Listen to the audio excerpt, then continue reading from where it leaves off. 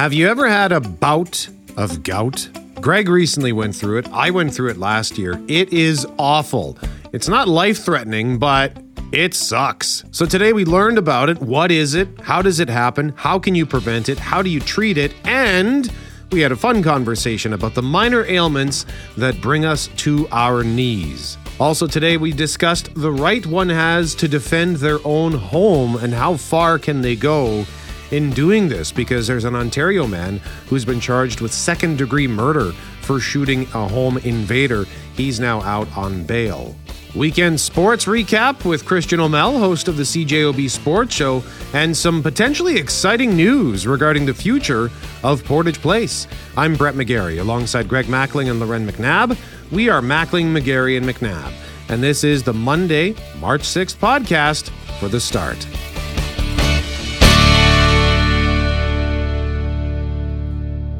It is Mackling, McGarry, and McNabb, and on this Monday morning, let me tell you what disappointment looks like. When you wake up before your alarm, hoping you got a couple more hours to go to bed, and with your bleary eyes, you look across the room to the clock, and you think, I think that says 12, but then you grab your phone for a closer look, and it doesn't say 12. It says 2:23. I'm like, I got 20 minutes left. Boo. I had the exact same thing happen this morning where I was thinking about how we were told by that sleep expert that 3 a.m. is your deepest sleep. No matter when you go to bed, 3 a.m. typically for most people, in and around that time is when you finally get lulled into the good stuff. Yeah. And I woke up, had this feeling of like, here, it's happening. It's happening. And then I thought, no, wait, that means it's 3 a.m. And sure enough, I looked at my clock and I was like, 6 minutes till the alarm goes off. We all had similar sleeps last night by the sounds of things, because my first sleep got interrupted. Typically that happens around 11:30 or so. No, it was 1:34. I love the second sleep when, either the dog needs to go out at 11 or 11:30 and you get up and you do whatever you need to do. And then I got a nice solid 3.5 hours to go. No, not this morning. So I guess we're all in good moods today. And then on top of that, I had so I dreamt that I lost my job here and I had to go back and work at this call center that I used to work at like 15 years ago or 20 years ago. And then my shift was 9 to 5:30. And on my first day, I run downstairs to move my car because I had to move my car off by 5:30. And of course, tow truck driver's already there at 5:35. I'm begging him, please don't take my car. And he's like, well, if you don't want to get towed, then don't park where you shouldn't. And then I woke up and it's 2:23 and not 12:23. So yeah, I'm just Monday. I actually, on the way in, was thinking, we used to have a room at the office at 201 where there was a couch. It was sort of the hangout room. And I was going to send an email at 5 a.m. about, can we bring the hangout room back so I can sleep? Like, there's office places in some parts of the world that have little nap pods. Yep. I want a nap pod. Like, I curled up under my desk this morning for 4 minutes with my little Dunder Mifflin blanket. What was the name of that? The very first music sharing service. It's called Napster. My dream was always to open at Polo Park Nap Store. Nice. People just where come you could nap. just grab, $6, $7, $8. You get a nap, a little napping pod for 90 minutes or something like that, and just chill out. At the airport in Hong Kong, there's there's lounges you can pay to go into, much the way you would in Canada. But what they came with was you'd pay, you could pay for the buffet, you could pay for the buffet and drinks, you can pay for the buffet, drinks, and a little pod. And so I did. I had a crazy 12-hour layover on the way to, I can't even remember where I was going. And it was a tiny little cubicle. You just sort of slid the door like a bunk bed, slid the door shut on, and you locked it, and you laid down in there, and then you could get up and then pay more for a shower if you felt like you needed that. Yeah. A little nap pod. Mm-hmm. I want it. Did you feel cramped in there at all? Like, was it with some? It was reminiscent of being 7 years old and staring up at the roof where my sister's bunk bed was, and just thinking, like, I am really in this with a lot of people right now. It was sort of kind of experimenty feeling. Yeah. But I slept. Yeah, the nap pod would be a great thing to have in this office. So surely there's something where we could like carve a hole in the walls of our little desk here where you could... Secret nap pod, though, yeah. Yeah. Now we've told everybody about it. Where's Loren? Oh, nap pod. Can't tell you. I could tell you, but then I'd have to kill you. So, welcome to Monday. We're going to get through it. And in the meantime, we got some exciting news Friday afternoon. I actually didn't hear about it until the next day because I'd kind of unplugged my brain Friday, and then I logged in on Saturday like, oh, some exciting news from the Canadian Football League. Yeah, the Winnipeg Blue Bombers, the city of Winnipeg, province of Manitoba, will host the 2025 Grey Cup game and festival.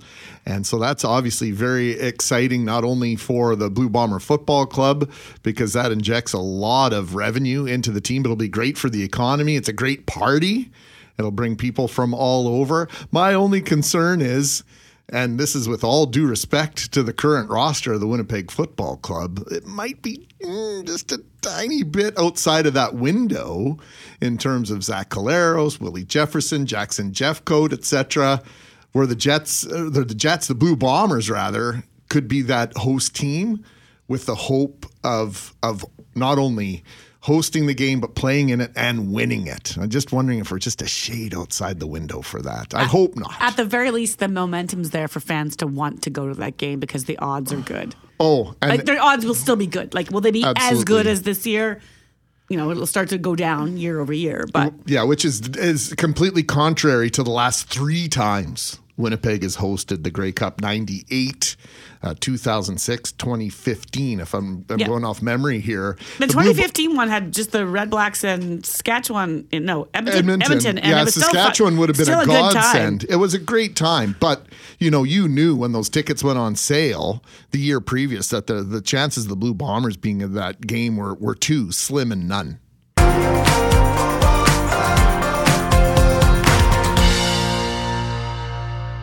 Right now, I want to talk about a new Ipsos poll conducted on behalf of Global News, which shows Canadians are changing the way they approach public transit. And for some of us, crime is top of mind. According to Ipsos polling conducted exclusively for Global News, 1/4 of Canadians say they feel unsafe taking public transit alone. While many Canadians have not changed their behavior, 3 in 10 say they are more alert and aware of their surroundings, and 2 in 10 have avoided traveling at night.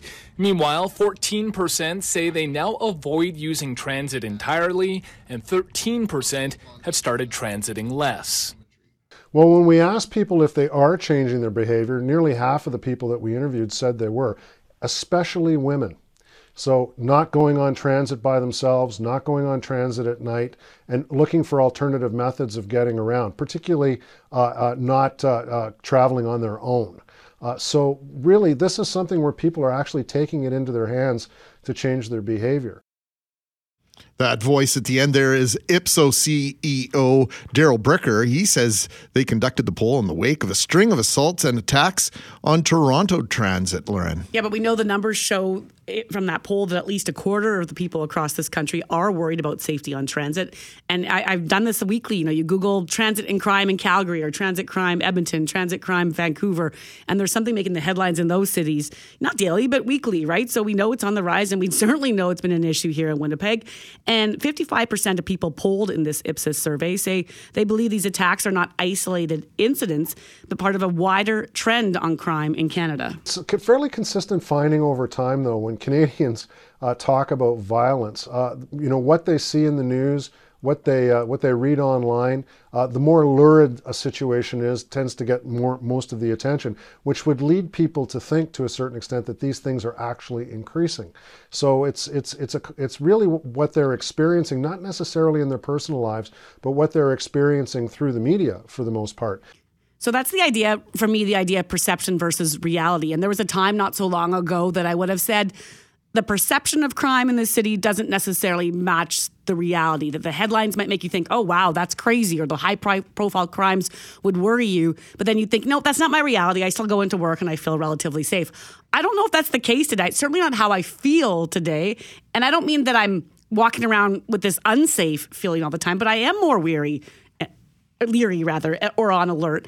And it's not because I think I'm about to be assaulted. It's because crime is everywhere. Like, I can't, every store you go into these days, it seems that you notice a security guard. So maybe I'm not about to be attacked, but I'm aware that there's robberies that have taken place. I go grocery shopping, they've changed the hours. I stop somewhere and they decide that you can't go in a certain door. You're all being funneled through one door to prevent theft from happening. And so it's not that I'm about to thinking I'm going to be stabbed at any moment. It's just that you can't escape now these little wee things that make you think, well, what happened here in the furthest corner of Winnipeg that has this shop operating this way? Yep. And for so long, we felt that certain crimes were geographical in nature. They only happen in certain parts of the city. Well, now we're seeing, as you say, businesses, different other facilities taking measures in order to reduce the likelihood of these things happening. And so that has it at front of mind. I know even the last couple of years, we've had our conversations here about the mindset that I have even in my own driveway in the middle of the night. Am I doing the right things to make sure that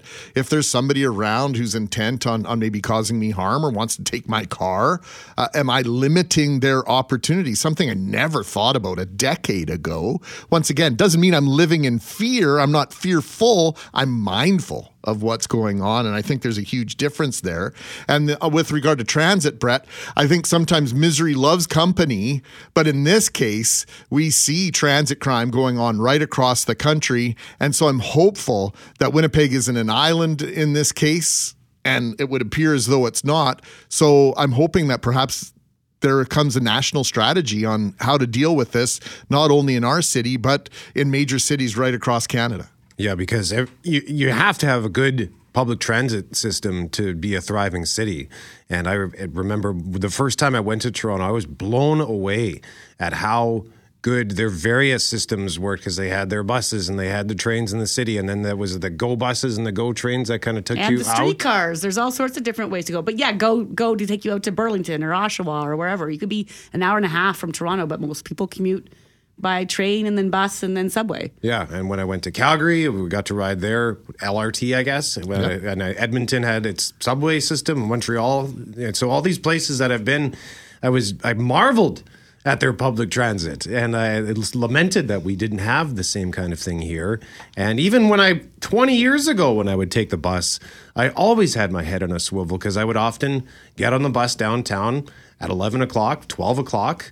And even then I didn't feel safe. And now it's way worse. Well, I was having a conversation with somebody just over the weekend about Vancouver. My grandparents used to live in North Vancouver in Lynn Valley back in the 80s. And my brother and I, we used to take the bus on our own. Like, I was 13, he was 11. And we would jump on the bus, go down to Lonsdale Quay, get the C bus to Vancouver. We'd jump on the SkyTrain. We'd go all over without any concern whatsoever. And my kids, both my boys are 6 feet tall or taller. At 16, 17 years old, Vancouver, Toronto, Winnipeg, I'm not giving them freedom like that to go and run around on transit and go and explore.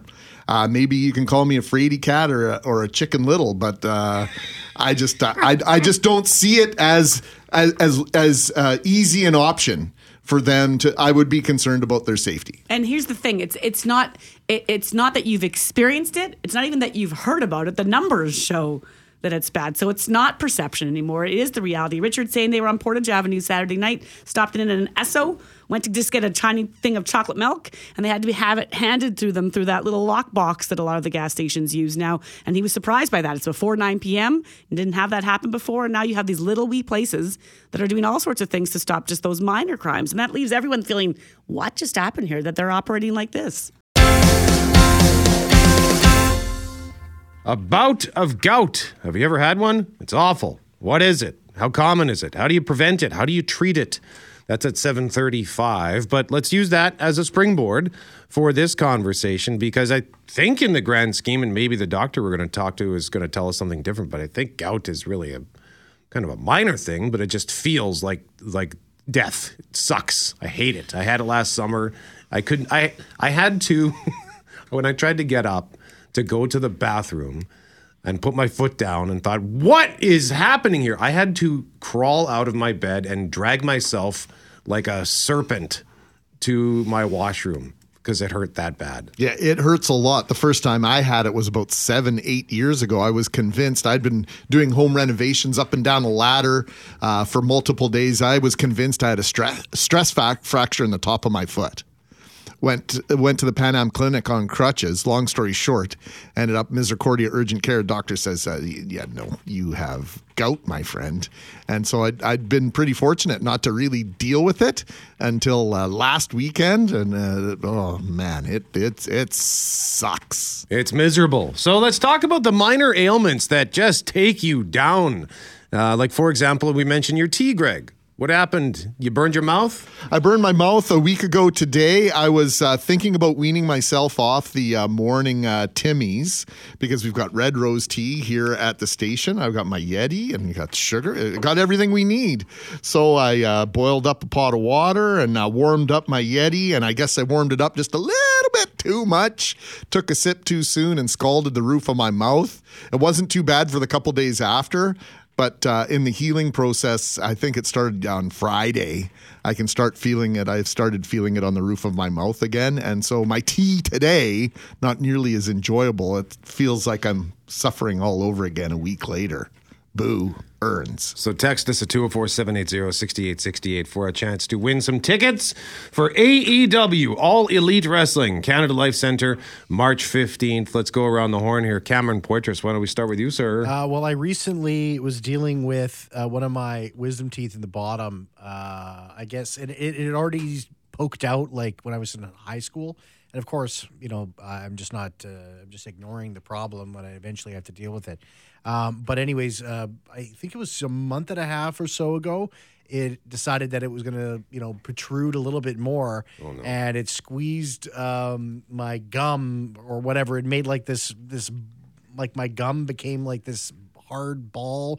It was kind of like overlapping the tooth. It was really gross, and it hurt like absolute heck. And I was on like Advil and Tylenol and all that sort of thing for like I had to like constantly be taking them, or Did you go to the dentist? You didn't go get it looked at? Why would I go to a Why dentist? Why do people Lorraine? do that with their teeth? Like, you could be hurt in so many other ways No, and I knew eventually what it go to was. the doctor. I looked it up on the internet. Oh, there you go. And I was right. I was Googled your teeth. absolutely right in what I Forget was their wrong. 10 years of schooling. The internet has told me. Yes, well, but I was right though. So where are you at with it? Well, it's gone away. So what's to worry about? It went away? Yeah. It's coming back, Well, of course it is, but I'll just deal with it then. Attaboy. Kick the can down the road, baby. You should be a politician. Cam Poitras for City Hall. Well, the thing is right now, Greg, we're dealing with a problem that really deserves a real comprehensive approach. We're getting to the table with all stakeholders to decide when Cam is really going to look at the real decision on how he's going to handle his wisdom teeth. It's in the process. We're continuing to consult. Stay tuned. You're going to have a study coming out? Many. Well, we've already started the process in terms of studying this whole entire issue, but we're working towards a resolution right now. Again, bringing the stakeholders to the table when we're going to really come to a conclusion. Well done, Poitras. Well done. Those teeth are coming out, by the way.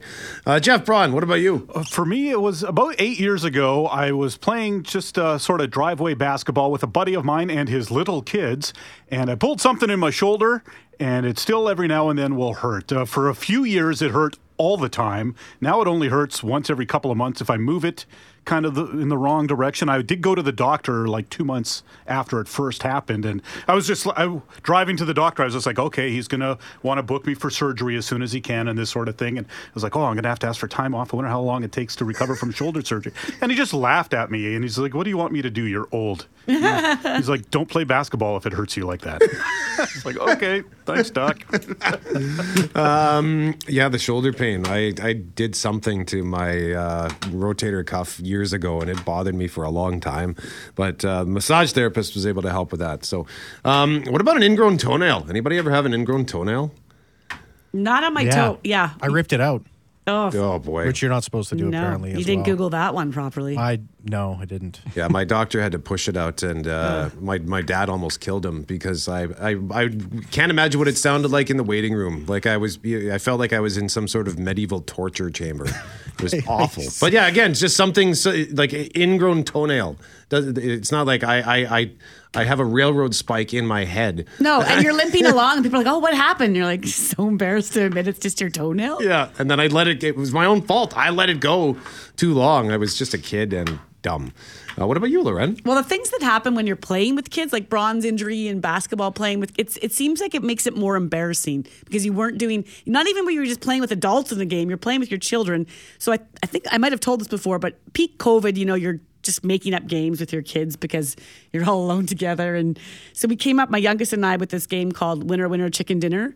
And whenever, nothing to do with chicken, but if you yelled out Winner, Winner, Chicken Dinner, you had to chase that person or they'd chase you. And so we were just chasing each other through the house. And I felt like this was like a random declaration. Just like all of a sudden out of nowhere, he'd yell, "Winner, winner, chicken dinner." And you're like, "I'm coming for you, buddy." And you just chase him. And then I leapt over this little stool, like thinking, you get to that point where you're racing and you're competitive now. And I'm going to get this then 6-year-old. Like, he's going to get it. Or 8, sorry, he was 8. And I leapt over this thing and came straight down on my knee, like fell hard on my knee. And tears immediately spring to my eyes. And probably for 6 months afterwards, that knee, I don't know if it was just a bone bruise, but it felt like I had shattered my kneecap, and you're trying so hard to keep playing, and I'd be limping, and then someone would say, "What's wrong?" and you'd be touching your knee all the time, and you didn't want to tell someone the story because it's with your little kid, and you just fell because I'm old and I can't stop myself from falling. Did he at least come over and check on you? Oh, he came over and checked on me. And then did you tag him? No, because I couldn't even. I was out of breath. You know when the pain takes you and you're out of breath, and then worse than that, a couple weeks later, I'm still complaining about it, and then the kids say, "You always tell us that we're fine. Like when we hurt ourselves, she goes, 'You're fine, Mom. You're fine. You're fine. So you're fine, Mom.' I was like, I am not fine." 204-780-6868. The minor ailments that bring you down, bring you to your knees.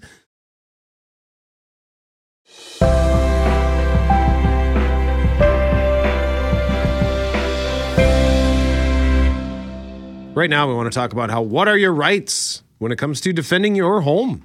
So at 6:15, we were telling you about the 22-year-old Ontario man who was charged with second-degree murder for allegedly shooting an armed robbery suspect inside his own home. The Ontario man was just released on bail a few days ago, and that incident comes less than 2 months after self-defense laws in this country made headlines because of an incident in Halifax. In that case, 2 men were invading a home, police allege, when a resident fatally stabbed one of them. That death was ruled a homicide, but in the end, no charges were laid. So 2 different cases, 2 different outcomes, Greg, but the question, what are your rights? Scott Newman is a criminal defense lawyer here in Winnipeg and joins us now. Scott, good morning. Morning, guys. How are you doing? We're doing well. So help us sort this out. At what point is this self-defense, and do I have the right to defend myself in my own home in Canada or not? Well, I think the first thing that's important to set out is that we don't have what the Americans would call a castle doctrine. Your home is your castle, and you can do whatever you want in it to anybody in it. We don't have that in Canada. And like a lot of laws in Canada, we have basically a reasonableness requirement. You have to be reasonable in your use of force, and there's a lot of different factors that go into determining whether or not use of force is reasonable. What might some of them be? Because at face value, when I heard this story, I thought, okay, someone comes into my home and they're armed and I defend myself. I shouldn't have to worry at all about police coming in. But is it about the weapon? Is it about how many? Is it about the fear level I might have for my own life? Like, how do we weigh all that, Scott? Because in the moment, I don't think anyone's thinking about the criminal code in that case. That's right. And I think, just as an underlying base to think about these things, we have to think about what do we want as Canadians on a policy basis. We don't want people just pulling out knives and guns and blasting away in their homes and maiming and wounding, disfiguring, because there's all kinds of reasons. And you see it in the States all the time where somebody's teenager is coming home late from the bar or is coming home from college unexpectedly and they shoot their teenage son. Or you have police executing a search warrant and police officers. We had that case in Winnipeg about a decade ago where police officers were going into the home with a search warrant and ended up getting shot at. So we just don't want that kind of regime in Canada. So the courts are going to look at all kinds of things. Did you try and determine any information about how serious the threat was? Was it genuine or were you mistaken? Is it a case where it's 1-on-1, or is it 3-on-1 or 5-on-1? Do the people coming into the home have weapons or not? What's the difference in size? Is there any history between the individuals? Obviously, if it's someone that you have a good relationship with, that's going to be less of a concern than if it's an abusive ex-husband breaking into the home. And I think the courts and juries, who are ultimately who decide these things, are going to want to see what steps did you take to ensure you had accurate information, you were making a reasoned decision that you can justify. In this case, the charge is second-degree murder. At what point would it say a manslaughter charge be issued instead of a murder charge if someone enters your home and you kill them defending yourself? Well, there's manslaughter is always a lesser included offense to murder. So if you go on trial for murder and the judge or jury determines that you didn't have the intent to kill, you can always be convicted of manslaughter. In fact, there's the Kill case, K-H-I-L-L, out of Hamilton, where something very similar to that happened. Mr. Kill was a former Canadian Forces officer. Somebody was breaking into his truck in his driveway of his home. He snuck up behind the person with a rifle and said, "Hands up." And he believed that the person was reaching for their waist, so he shot the person twice. Mr. Kill's case went to the Supreme Court of Canada about 2 or 3 years ago. They overturned his acquittal, sent it back for a fresh trial, and just in December of this year, he was convicted of manslaughter because the jury said, we don't think it's reasonable that you're shooting somebody in the back to find out whether or not they have a weapon or not. You have to ask some questions first. So, Scott, what's your sense in terms of the justice system in Canada? Is self-defense a defense that works most often? Is the justice system looking to get you, to nail you for doing just that, or is the justice system reasonable for the most part in your view? Well, you're always going to be going in front of the jury of your peers, right? If you want to have a trial in front of 12 good people from the city of Winnipeg, you're going to have to justify your decision to them. Self-defense is a justification. So you're having to say, this is what I did and this is why I did it. If your actions are reasonable, you're entitled to an acquittal. Scott Newman joining us live on 680 CJOB, a criminal defense lawyer here in Winnipeg. Scott, always a pleasure. Thank you very much for this. All the best to you.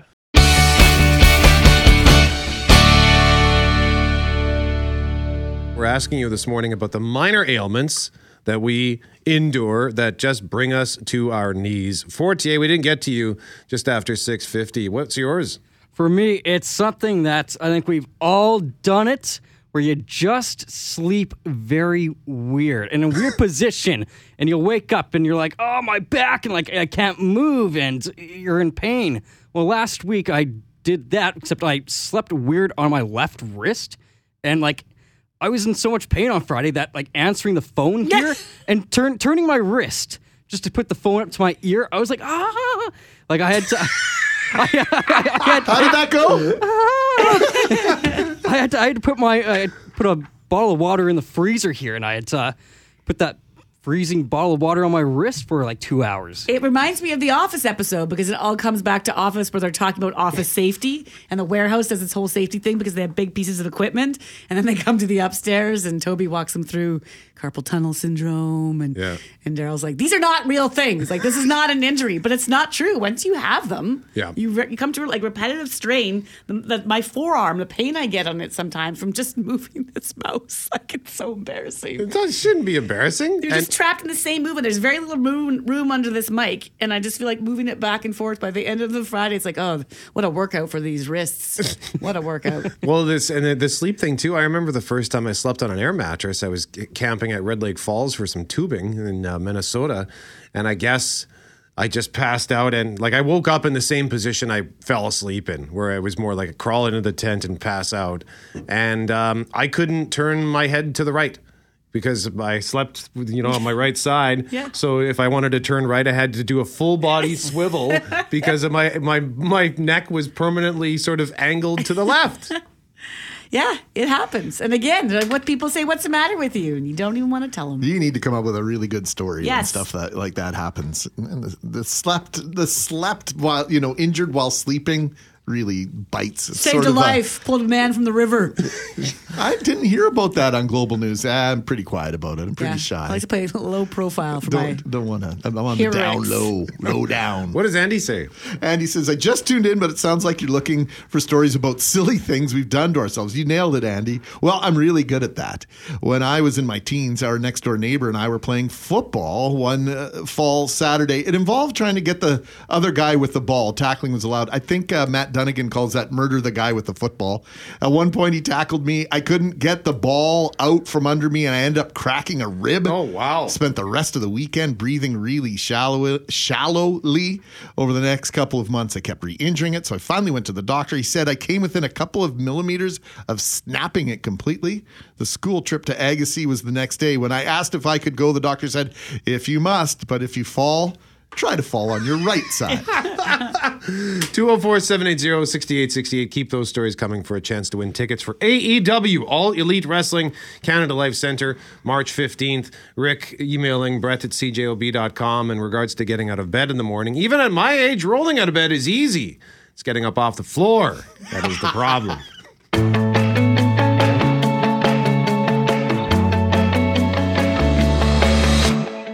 And right now, we want to dive right into what we've been talking about this morning. Gout. I had it last summer. I thought I broke my foot. Like, I tried to get up, and I could not put my foot down on the ground, and I just sort of collapsed back into my bed, and I had to actually drag myself out of my bed and crawl to the bathroom. It was the worst, and I actually went to a small injury clinic to see if I'd hurt myself or if it was just gout. And of course, by the time I got to the clinic, that was the first time where I could walk without my makeshift cane, my golf umbrella.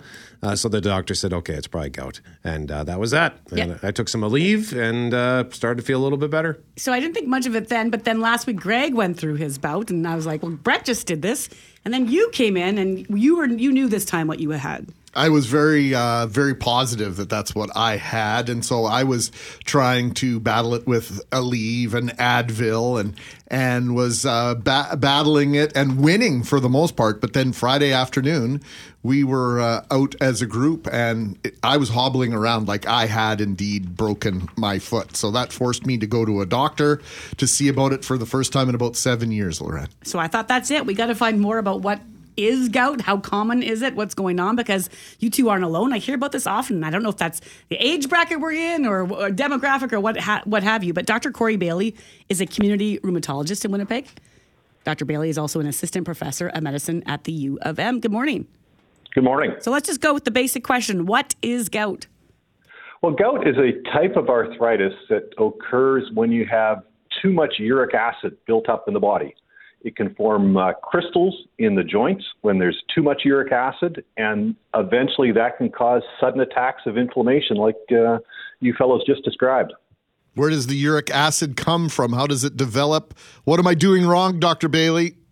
Well, our body normally makes uric acid, and then also what we take in our diet can affect uric acid levels. So what are the bad things? Like I think we've heard it described as a rich man's disease. It's like red meat and alcohol. And I know that when I had it, I'd been to the pub on the Friday where I drink a few beers, and I had a burger. And then I think the next day I had hamburger helper. So it was clearly a very healthy weekend for me. And then surprise, surprise, on Sunday morning, I couldn't even walk. Yeah, they used to call gout the disease of kings. And in 2023, really, we're all kings. So, healthy body weight is probably the most important thing we can do in exercise. Moderating animal protein intake. So I tell my patients, eat less of anything that has a face. And then moderating alcohol use and soda pop is also bad. So sugared soda pop. It's like the worst advice any of us could get right now, Dr. Bailey. But I hear what you're saying, and I was curious, that it's about your diet and how you consume. But is there an age factor here at play at all? Because I might look around this room and say, well, I'm going to bet the habits were the same 20 years ago. So the older you get, are you more prone? Definitely. More common in men than in women. Men can get gout younger, so not uncommon for men to get gout starting in 20s or 30s and increasing as we age. In women, uncommon to get gout before the menopausal years, 50 or so. Okay, so what about treatment? I went to a doctor. I got a couple of different prescriptions. One was pretty hard on my body. Over-the-counter medication has helped me manage it in the past. What are some of the avenues here, Dr. Bailey? So a couple of treatments. The first treatment is treating the acute attack, treating the sudden attack. And for most patients, depending on your prior medical history, anti-inflammatories are usually the most effective treatment. So either over-the-counter ones like Aleve or ibuprofen, or prescription anti-inflammatories. So that's one part. And in most people, treating it with anti-inflammatories will settle the attack down within a few days to a week or so. And then in people who are having more frequent attacks, and the attacks are quite bothersome for them, like you gentlemen described, there are medications that we take in the long term to try and lower the uric acid levels, because most people aren't able to make the lifestyle changes to decrease the uric acid enough without the help of taking a long-term medication. Can this be considered serious? Like, I know within a few days it was gone, and I've made some dietary changes, or I'm attempting to make some dietary changes to prevent this from happening, but it felt like death. So, but given how awful it feels, is there a point where gout is something we should be actually worried about? That's a good question. The attacks are very sudden and quite debilitating when someone has them. With time, if you don't make the changes, the attacks will become more often. And in some people, we call it chronic gout, they can have a low-grade grumbling amount of inflammation in some point in the body that can even cause damage to the joints. How about, is any of this hereditary? Are there some of us that are predisposed to this based on our genetics, Dr. Bailey? Yeah, there definitely is a genetic component to it. So some part is genetics and some part is lifestyle. You're exactly right. Basically, I just wanted to blame my dad for it, is what's going on there. Dr. Bailey, we talked about the idea about your diet. Genetics can play a role. But if I look at just headlines in recent years, it talks about, England was talking about gout being on the rise. There's different health magazines that say, quote, the ancient disease is making a comeback. So it's been around for a long, long time. Are you seeing more of it in your practice? I think definitely more in our practice, and I think part of it is just the change in lifestyle. Our lifestyles have become more sedentary, more processed foods, so we're not taking as good a care of our body as what we should. And in terms of foods that, we've talked about some foods to avoid, but are there foods or perhaps beverages or even vitamins that we need to be getting more of to prevent gout from coming back? The main things are just avoiding animal protein, so getting protein from other sources like legumes and nuts rather than our traditional meats, and then avoiding alcohol and soda pop. This isn't a form of scurvy, is it, Dr. Bailey? Totally different. That's good. That's great. Is scurvy still a thing, though? That's pretty uncommon now in our North American population. I don't know why it came up this morning, because when we talk about ancient diseases, for some reason that always pops up. Dr. Bailey, thank you for the time. We're going to have to bring you back because I feel like we're getting a whole whack of listeners with gout questions coming in. So it seems to be a pretty common thing, as you're saying. My pleasure. Dr. Corey Bailey, community rheumatologist, joining us live on 680 CJOB. He's also an assistant professor of medicine at the University of Manitoba. Yeah, it's one of the worst pains I've ever felt. Well, like to the point where you can't even touch your foot with your bed sheet. It's awful. And it's the last thing you want to tell people that you have. Because it just sounds gross, like gout. The word is gross. There's connotations associated with it. And I was very embarrassed to admit that was exactly what I was dealing with. It could have just been from a big weekend, though, no? Like or Christmas, for example, if you overindulge, and I don't mean alcohol per se, just the foods, you have a bad period, and then suddenly doesn't mean you're living a full slovenly lifestyle. Yeah. Like that's exactly what happened when I got it. You're a healthy person. You had an interesting week. Let's go with that. I was on vacation and I enjoyed my time off, and then I paid the price. And when I came into work, I still remember I was hobbling down the hall like, and Greg looked at me and thought, "Are you gonna die?" I'm like, "I will be fine. Just gotta get to my seat. I can't feel my foot." Portage Place Mall has long been looking for new owners, and this morning, CJOB has learned a well-known name could be interested in making a big purchase. Yeah, Richard Cloutier has been working the phones on this one for weeks now and joins us now. Good morning, Richard. What can you tell us? Good morning. I can tell you definitively that the owners of True North Square are very much interested in taking over Portage Place. And that's not just the Chipman family, that's the Richardson family as well. And because of the convoluted ownership structure of Portage Place, this is a tri-government ownership group, the Forks North Portage Partnership. So that's one level that has to gain approval for this. And so I am told by at least 4 sources that the feds and the province have signed off on this, but it has to go through the formal city hall structure. Now, part of the mall as well is owned by a Burnaby, BC-based real estate firm, and that what City Hall and what's going to appear on this agenda later this morning is to allow True North that window of opportunity to negotiate with the Forks North Portage Partnership to gain its approval and that Burnaby-based firm that is looking to sell.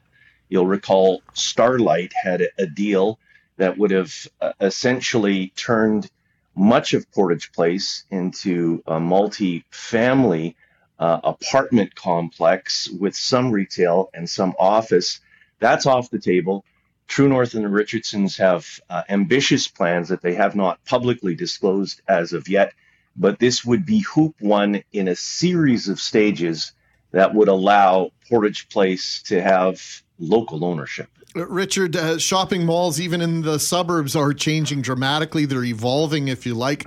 We know what's happening at Polo Park. Yes, they remain shopping centers, but they've become service centers as much as anything, and now residential development. I know True North isn't saying out loud what they would put there, but can we imagine that Portage Place will be very, very different than what it looks like now, and its function also be very different? Yeah, I think, what I have been told is that they like the Starlight idea as far as opening up parts of the mall north to south, because it's been described to me as the Berlin Wall that separates, Portage Avenue and the downtown from the north. So we would see some of those openings. I don't think they're as ambitious when it comes to multifamily, simply because there isn't the market that Starlight thought it could build. But you have to think what has been the focus of Mark Chipman, and that's been on downtown safety. There's a downtown safety announcement later this morning. And I think the Richardsons and the Chipmans appreciate not only as being, a family with significant business interests here, but they realize in order to make Winnipeg whole again, we have to address some of those chronic issues that we see on the streets of Winnipeg. And I think that's been the focus of these families behind the scenes for quite some time. So I can't imagine True North without addressing some of those needs and integrating that into the future of Portage Place, if indeed they're allowed to negotiate with this Burnaby firm and North Forks Portage Partnership. But nobody else, I'm told, is coming to the table. 680 CJOB's Richard Cloutier with some big news about Portage Place. Rich, thank you for this. We look forward to hearing more developments on this story. You bet.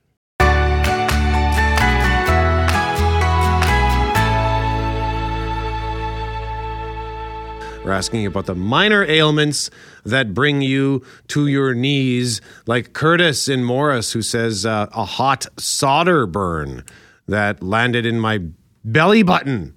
It's been 20 years, but I can still feel that pain. You're not supposed to solder anything shirtless, Curtis. That's the lesson there. I remember being in maybe grade 9 and was making bacon. I don't know, you're in high school and you can eat anything at any time of day. And I think we're doing breakfast for midnight snack. And I spilled hot bacon grease over my thigh, like through my jeans. Oh. And I was scarred right up until like 5 years ago. Oh my goodness. Yeah. It really did some damage. Oh, geez. Just a little. It was just a drop, and I just fell right to the ground. And I don't think it's the same as a solder burn, but Oh, hey, that's hot stuff. You don't want that getting on your skin. So 204-780-6868. The minor things that bring us down for a chance to win tickets for AEW. We'll pick that winner at 9:15. So the Briar is underway in London, Ontario. Winnipeg set to host another Grey Cup, and it was a weekend of mixed results for the Winnipeg Jets. To discuss the weekend in sport, the host of the 680 CJOB Sports Show, Christian O'Mell, joins us now. Hi, Christian. Hi. And I got to say, in terms of minor ailments that bring you down, for me, I'm tall and I'm clumsy and I lose track of where my feet are all the time. I stub my toe a lot, and boy, does it suck every time. Yeah. No, there's really nothing. There's no way around it. And if you, depending on how bad you hit your toe, that might be that toenail that ends up falling out all the time. Yeah. Is it often the same spot in your house or work, Christian? No, just anywhere. Anywhere. Okay. Yeah. Because sometimes you stub your toe at the same corner of your bed and you're thinking and every time it happens, you think, I got to move that. I got to fix this. And then the month goes by and you do it again. Yeah, Christian's feet are so large. It's sort of like the moon orbiting the earth, his large toe. Even though they're connected physically, it's tough to keep control and manage where that toe lives, right, Christian? Absolutely. I just lose track. It's just so far away from my brain, my feet are, that I think they just lose the brain connection and they just do their own thing sometimes. I think there's some extra science that needs to be done on this one. Hey, Friday night, the Jets got steamrolled in a 6-3 loss to the Edmonton Oilers. I think that score flattered the Jets a little bit in the first of two games between the two teams. And then in the rematch, the Jets found a way to win an old-fashioned Smythe Division shootout on Saturday night. You got to be of a certain vintage to get that reference. I apologize. What do we take out of the weekend for the Winnipeg Jets? Well, there's a couple things. One, it's good that they won a game, first of all. And I think when you're in a slump, you can't really worry about how you win a hockey game. Just win a hockey game. That's where you got to start, and then you can work on the details after that. The fact that they finally got a win, and they scored 7 goals after barely scoring for 2 weeks, that's a big deal for them. It doesn't hurt that Jack Campbell has not had an awesome season in Edmonton, and he was not great in that game Saturday night. But, hey, you'll take the wins wherever you get them. It was contributors all over the place, like Cala Capobianco with a snipe that should never have gone in, and then Morgan Barron with a breakaway goal. I've really liked the play of Morgan Barron the last couple of weeks. He's been one of the Jets that's been the most consistent. But now, all right, you got one win. Can you get some more? You got a Sharks team tonight that's not very good and that doesn't have a lot of going for them. So what do they have in the tank? But then the schedule gets pretty hard again. So this is a Jets team that still has a lot to prove. Their playoff odds are still pretty good, basically because Calgary stinks worse than the Jets do, and they can't sort it out either. They're going through some tough times. So the Jets, I think I checked this morning on Money Puck, they said 87%. The Jets' playoff odds are. So that's still good. It's not as good as it was a few weeks ago, and they're still in 8th. And the thing is, you want to get in the playoffs, sure, but you also don't want to have to play as an 8 seed in the first round. That's a tough road to go down. So there's still time for them to obviously climb back. There's not a lot of point difference between everyone in the Central. So it's a good start in the right direction, but they got to build on it tonight. So you referenced the Sharks there. They're 2 points out of last place in the quest for the best chance for the first overall pick in the upcoming draft. Not a good team. You've alluded to that, but we've got Minnesota coming up on Wednesday, and we can look as far ahead as we want, but it really is a game-by-game case. And even with San Jose, I hate when we play games like this where you assume that because they're bad, it's an automatic W. Well, and the Jets in years past have maybe struggled in games like this. This year they've been a bit better against the lesser teams, though not in the East. If a team is from the Eastern Conference, the Jets have just outright struggled against everybody. But for the Sharks, this is a game that they should win. They have not played yet this year, so it's always interesting to play a team for the first time in March. But the Sharks are a very beatable team, but the Jets right now are also a very beatable team. So we will learn more about them tonight because a 2-game winning streak, whoa, here we go, if they can get that done. Moving from one sheet of ice to another, let's talk some curling. Matt Dunstone, Reed Carruthers. Mike McEwen is going to win the Brier for Ontario, isn't he? I don't think he's going to win, no, but he's looking okay so far. And he plays for Ontario. He's the hometown team. It would be very interesting for that squad to win. I don't think they're going to, but they beat Brad Gushue, and that's an impressive W. The Canada team hasn't been playing all that well so far. They barely beat New Brunswick yesterday. So the first weekend is always maybe a little bit upset heavy compared to the rest of the week. We saw this at the Scotties as well, because everyone's sorting out the ice to start things off, and there's always an adjustment period. We saw it big time in Kamloops at the Scotties a couple weeks back, and the best teams get the read on the ice the quickest, and they figure it out the quickest, and then they catch fire. So I think this Brendan Botcher team is going to be tough to beat. Top Pool B right now with McEwen and Canada, probably the other two teams that go through to the next round. And then in Pool A, Kevin Cooey, I mean, you can't really ever count him out. Just got his 100th career win at the Brier. And then Dunstone hasn't really played all that much yet. So they're the 1 seed at this tournament. Carruthers and Northern Ontario both up there as well. And I got to say, just from my own personal standpoint, I do prefer watching the Scotties to the Brier. I think part of it's just because I'm burnt out from watching every draw of curling for 2 weeks, that now I get to the Brier and I'm not quite recovered yet from the Scotties. But also there's just more rocks in play. There's more strategy, and I think more times in men's games you'll just see, oh, they've blanked 4 straight ends. Cool. Nothing happened there. It's 3-2 in the 8th. Awesome. I think that happens more often, and I think that's just more boring. Do you know anything about the University of Winnipeg Westman basketball program at all, Christian? I do, yes, Greg. I happen to call many of their games at home when I can. Pretty big revelation over the weekend. They're off to the Elite 8. Tell us about it.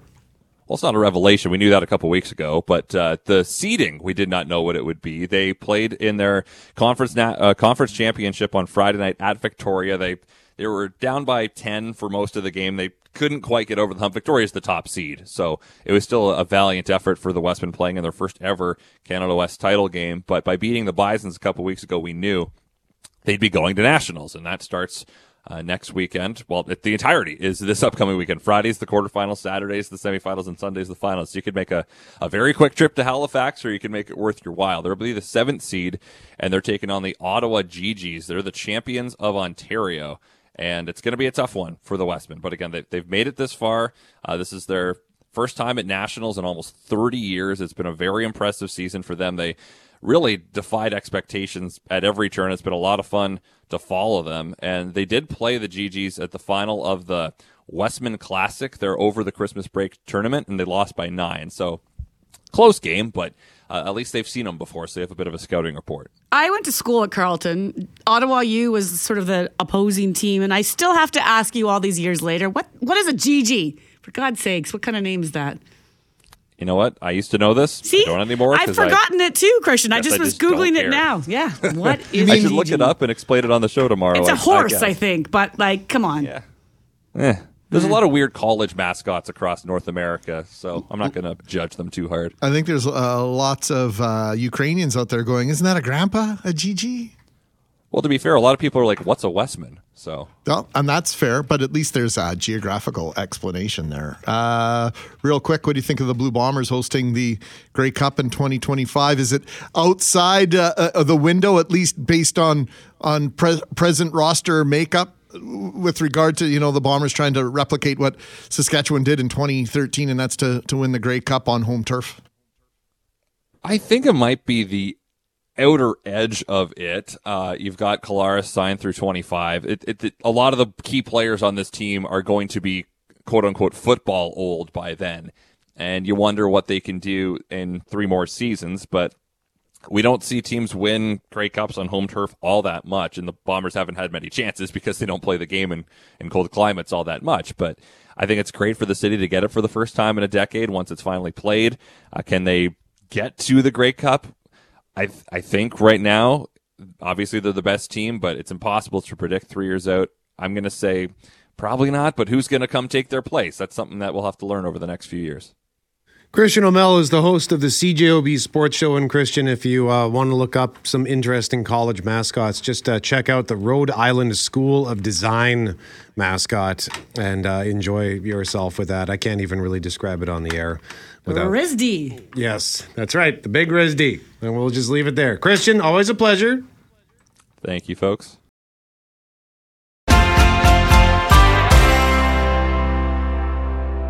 The retail division of True North Sports and Entertainment is considering buying Portage Place. What would you like to see there? More shops, more housing, grocery store, or something mixed use like retail, grocery, downtown clinic, etc. Cast your vote at cjob.com. We're not putting water park in this one because that always skews the results. So that's not on the table, and it's definitely not on the table. But we're waiting to see what comes to City Council this morning. There's a City Committee meeting this morning with the Standing Policy Committee, and the report's supposed to come on that's going to show what, in principle, a plan might look like for True North Sports and Entertainment to consider purchasing Portage Place. From what Richard Kluche reported with us in the last hour, because he's been working on this for weeks, it's a very slow process. There'll be a lot of due diligence, and it'll be what he called a tri-government partnership with lots of layers of help from everybody. So the details are few, but I think the idea that we're looking at a local business, looking to have a local impact on that huge swath of land is a big deal. Yeah, so there's a multi-governmental unit that oversees Portage North, the Forks Portage and North Portage Development Corporation. And then the other sort of fly in the ointment is there's a British Columbia company involved in terms of who owns the mall. And so that's another piece. So there's a separate negotiation that needs to take place there. So I think this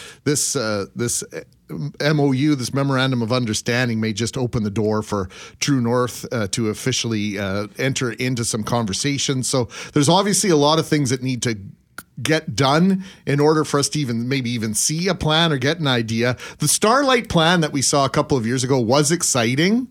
It was ambitious, but pretty quickly, Starlight not from Manitoba, from Ontario, you very quickly saw that the scope of the plan might change, and certainly the government involvement changed rapidly and was evolving at a massive pace. By the time the deal wound down, there was all sorts of federal government money on the table, and still it wasn't enough for Starlight to close on that deal. So it'll be interesting to see now that it's a local group that has their pulse on this. It's obviously a critical piece of redeveloping the downtown and getting that momentum back. And I think these are the correct people to be doing it. From the sounds of it, it's not going to look like it does now. It's not going to be a revamp of what's there, and it's not going to look like that Starlight investment either. But who knows what might end up there. I think Water Park, Brad just said he was going to suggest that. Brad, keep dreaming.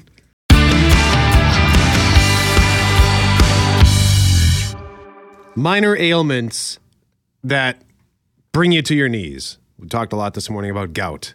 And if you've never had it, you don't want to have it. Trust us, it's brutal. Greg and I can confirm it's terrible. It's obviously not the worst thing, but it feels like when you have it, it's just, you can't do anything with that foot or toe or ankle or whatever joint it's in. It's terrible. Foreigners sang about feels like the first time, feels like the worst time when you have gout. Let me tell you that. Now I'm going to be singing that all day. Every time I see you. Feels like the worst time. So bad. Well, Deb here is running the Slurpee gauntlet. Deb says every time, Slurpee head.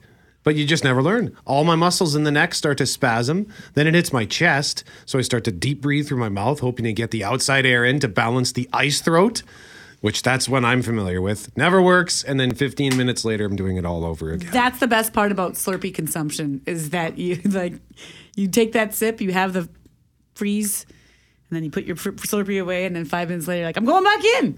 I can probably do it better this time. I know I can do it. Yeah. I don't get the brain freeze out anymore. I think I've developed an immunity to the brain freeze, although I did experience brain freeze again. I know it's slightly different than when I had hot mustard for the first time. It's the same effect. We looked this up. Pretty much, and we looked this up last week, Greg, off air, because I said I love that feeling where I slam the fist down, and I love the wasabi going up or hot mustard going into my sinuses. And you get a rush from it. It was endorphins. That's why people kind of like it. For sure. That makes sense. It's almost like you beat it. You were successful. I hated it. Survived the hot mustard challenge. I love that feeling. St. Boniface Hospital Foundation, the research center, did a thing on how to combat the brain freeze. I'll get the video to you guys. It's pretty interesting. Really? Opening the mouth, and I think there might be someone putting their tongue on the palate. Yeah, on the roof of your mouth. It works. Yeah. Making all kinds of funny faces. This listener says, back maybe 14 or 15 years ago, my husband and I were in a bowling league at Polo Park Lanes. We were in the last lane, and I tripped while throwing my ball. So it was a slow motion fall, trying to catch myself. I ended up falling down and getting pretty good rug burn on my arm and cheek from the carpet and material on the wall. Like I fell into the wall. My husband still makes fun of me to this day about it. My arm, cheek, ear had that bad rug burn, red in my arm too. Quite a bit of time. It took quite a bit of time to heal. The ball just went in straight into the gutter. Usually there are injuries with the balls, but nope, my bowling injury is rug burn. I hope there were witnesses there that's how you got the rug burn. Otherwise, there might have been some other questions happening. Fair. Just saying. Let's move on to George, Please, Greg. let's move on. George, you enjoyed George's, Greg. I used to be a car mechanic before I went blind, so I used my hands a lot. About 5 years ago, I woke up one morning to make my coffee, opened my hand, and one of my fingers snapped, hurt like heck. Went to the doctor, told him what happened. He called it trigger finger. I laughed so hard and said, no, really, what is it? Then explained the tendon in the finger snapped like a trigger on a gun. So I asked, how do you fix it? He tells me, warm water, make a fist, and then release. So I've been doing that ever since then. I find out that there's surgery to fix a problem. 5 years later, starting to get better, no surgery. That's fascinating. No kidding. And imagine being your doctor tells you that. It's trigger finger, and you're like, yeah, whatever, doc. Like, hey, can we, you make, you're funny. You're a funny person. But, it's an actual thing. Okay. Better than them saying not much. When you say, well, what can we do about this? Not much. Like Jeff Braun being told you're old. I've been told that. That's why I switched doctors years ago. Really? Well, you are in your 40s. And I was like, and I hope to live twice as long as this. So I have 40 more years of this. And that's going to be the last time I see you. Yeah, see you later. But our winner, Loren, is Steve, a.k.a. Your Majesty. I was the branch manager. I had gout. I would walk rather difficultly around the office with one dress shoe and one sandal. I had to explain to staff and customers what the issue was. It took more than a week to be healed. Folks at the office started calling me Your Majesty and connecting dots between my manager role and being a king. It was funny, but they didn't have a toe the size of a baseball. Right, because it was the disease of kings for all their rich consumption. I think that's pretty funny. Steve, congratulations. You guys that. Okay, Your Highness. Next time we have it. Yeah. Zero sympathy from me. Roll out the red carpet then. I wouldn't expect sympathy. Please, sir, can I have some more? There'll be curtsies then.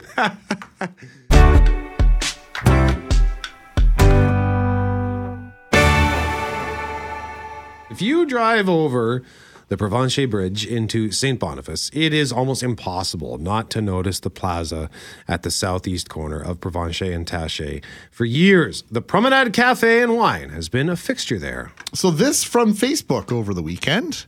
Connie and I are happy to announce that Promenade Cafe and Wine is finally sold to a wonderful new owner. It was important for both of us to find someone who will continue operating the space as a restaurant. Promenade is such an important part of the Provencher Biz Zone and the French community. The I in that sentence is our next guest, Loren. Shawn Brandson joins us now. Good morning, Shawn. Good morning. I'm curious about the mixed emotions here because on one hand, I'd have to think that officially saying goodbye is heavy, but on the other, you're happy to see where it's going. So let's just take a step back and talk about how long you've been looking to sell. Well, we closed May 18th. It was a Saturday that unfortunately we had a rough service because some people called in sick with COVID, and then a lot of the staff left, and it was really difficult to try to restaff with the labor shortages. So we had to close and cancel 180 reservations for the Sunday service, and we tried to open, we tried to rehire, but the issue is that we have Fort Gibraltar, so we had to either be short-staffed in both businesses or have to close one, and unfortunately Promenade had to be closed. Shawn, we keep hearing about these staffing shortages. Where are they going? Do you have any idea where these workers have gone? Because only in the last couple of years have I ever heard of such difficulty for restaurants to find staff. Like, it used to be a go-to job for lots of young people to go work at a restaurant. Yeah, our industry, I'm on the advisory committee for Red River for training chefs and front of house servers, and we're getting staff into that program a little less than pre-pandemic. But a lot of people left the profession. They went into construction, they went into office jobs, that sort of thing. And when we reopened in May, a lot of the country clubs and hotels, everything reopened. And there just wasn't enough people to go around to staff all the different places. So, Shawn, I'm glad you used the word profession, because I think that some people use the distinction, if you're not a chef and in the restaurant business, you're not a professional. If you're not a manager, you're not a professional. But there are lots of folks who work in the kitchen and many folks who are bartenders and servers who are absolutely professionals. Absolutely, and a lot of these people are passionate about customer service, about taking care of people, pleasing people. If they weren't that way, they wouldn't be in the food and beverage and hospitality business. So let's talk about the future of your old location. What do you know? What can you tell us? Because I think it's neat that you're happy about this, and then what that means for the look of St. Boniface and the feel of your community. Yeah, when we had to close down and we didn't have enough staff, we were pretty defeated, especially 11 years at that location. We've been in the industry for much longer, but we had a lot of passion that we put into that space, and we could have sold it to a doctor's office, and it never would have been a restaurant again. But when you look at what Promenade is, it's such a central part of the Francophone community. It's a place that's open breakfast, lunch, and dinner. It's a meeting place. There's tradition. When I worked at Beaujolais, a restaurant across the street back in the 90s, I mean, we went there for burgers and fries between service. It was, and the French community is an amazing place to do business, and there's such a great feel there, and it needed to be. And we paid full rent, paid full hydro, full everything for over 10 months, and longer than that. Jeez, it was a long time. It was a lot of money that we wanted to make sure that it continued on as a restaurant, because it needs to be a restaurant in that space. So that section of St. B seems to have been primed to become a special neighborhood for years, and I lived there for a short time, and I felt that. But just curious to know what you think. Has it achieved its potential? Well, I mean, it's a work in progress, and it's a challenge because it's such a small business zone. But I mean, since we've been there, I mean, Chocolatier Constance Pop moved in. We have, Colosimo and Cafe Postel for espresso shops. We have Sugar Mama, which is a cookie place. We have all these great places that create a destination, but and we're working on getting more foot traffic and that sort of thing. The sidewalks were just redone last year on one side. So there's a lot of great things happening in Provencher, and I know the French community is launching a lot of tourism programs that we're targeting people from Quebec and the U.S. and Europe. So we're working on it, but it's always going to be a work in progress. It's a challenge, for retail, but there are opportunities. There are spaces that will be opening up with some development, and we want to make sure those developments have retail on the main floor. So we hope at some day. We'll look and we'll go, wow, this is where we were and this is where we will be. But definitely Promenade needs to be a restaurant in that community.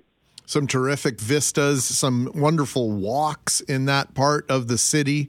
And as people get back out and get at it, I think that sort of thing is going to be highlighted and may genuinely impress some folks, or impress upon some folks the different variety of businesses that are on Provencher. And so what's next for you, Shawn? What's next for you and Connie?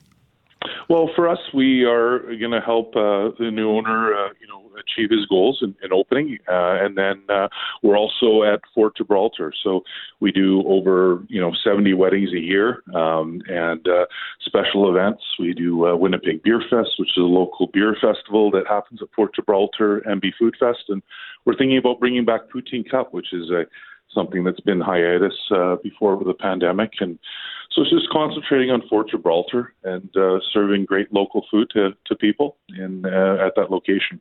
I just said yes when you said poutine cup, because the last time I was at Promenade, I think I had your tortilla poutine. So you'll have to stay tuned. I'll have to stay tuned, I guess, to see when this might make a comeback. Yeah, I'll let you know all about it. You could just invite me over for the poutine, though, also anytime. Beer fest and anytime. Yeah, we'll do it. I'll meet you in the blacksmith shop. Exactly. There's a lot of places to go at Fort Gibraltar. Forgive Brett and I if we call it Gout Fest. I think we might have a treadmill as one of the stations, maybe. Oh. Shawn Brandson joining us live on 680 CJOB to talk about Promenade Cafe and Wine changing hands, but Fort Gibraltar shall live on under Shawn's direction and guidance. Shawn, always a pleasure to talk to you. Thank you for joining us. Thank you. Always great. And if anybody knows poutine, it is Shawn Brandson and his team. I know. The poutine that he comes up with is astonishing. I know. And I'm going to show up at the blacksmith shop later and ask for my horse's feet to be done and also a cup of poutine. Your horse's feet are a little Hooves, bit whatever behind. they're called. Whatever. Yeah, they need a shodding. What is it called? Your shoes need to be shed? Is that what it is? I don't know. I don't either. Why would I know? I don't know. I know poutine. I don't know horse's feet. So you're talking about your own hoofs or the horse you rode on in? No, if you're going to go to the blacksmith shop, you need to have an animal. Don't you? You should have an animal, yeah, but who knows what state your toenails are in? Moose's Although toenails there is a a place called Blacksmith in downtown Winnipeg that does pedicures. And That's true. It's a target. The primary customer base it's like pedicures for dudes. Yeah, we really need to go there.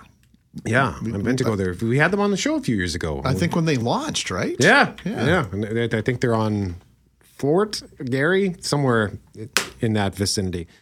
For most of us, crime is something we see on the news. We never think it could happen to us until it does. Loved ones are gone, and for the survivors, the scars will never heal. I'm Nancy Hixt, a senior crime reporter for Global News. And on this season of Crime Beat, I'll take you inside some of the most serious crime stories I've covered. Season 6 of Crime Beat is available now on Spotify, Apple Podcasts, Amazon Music, and all podcast platforms.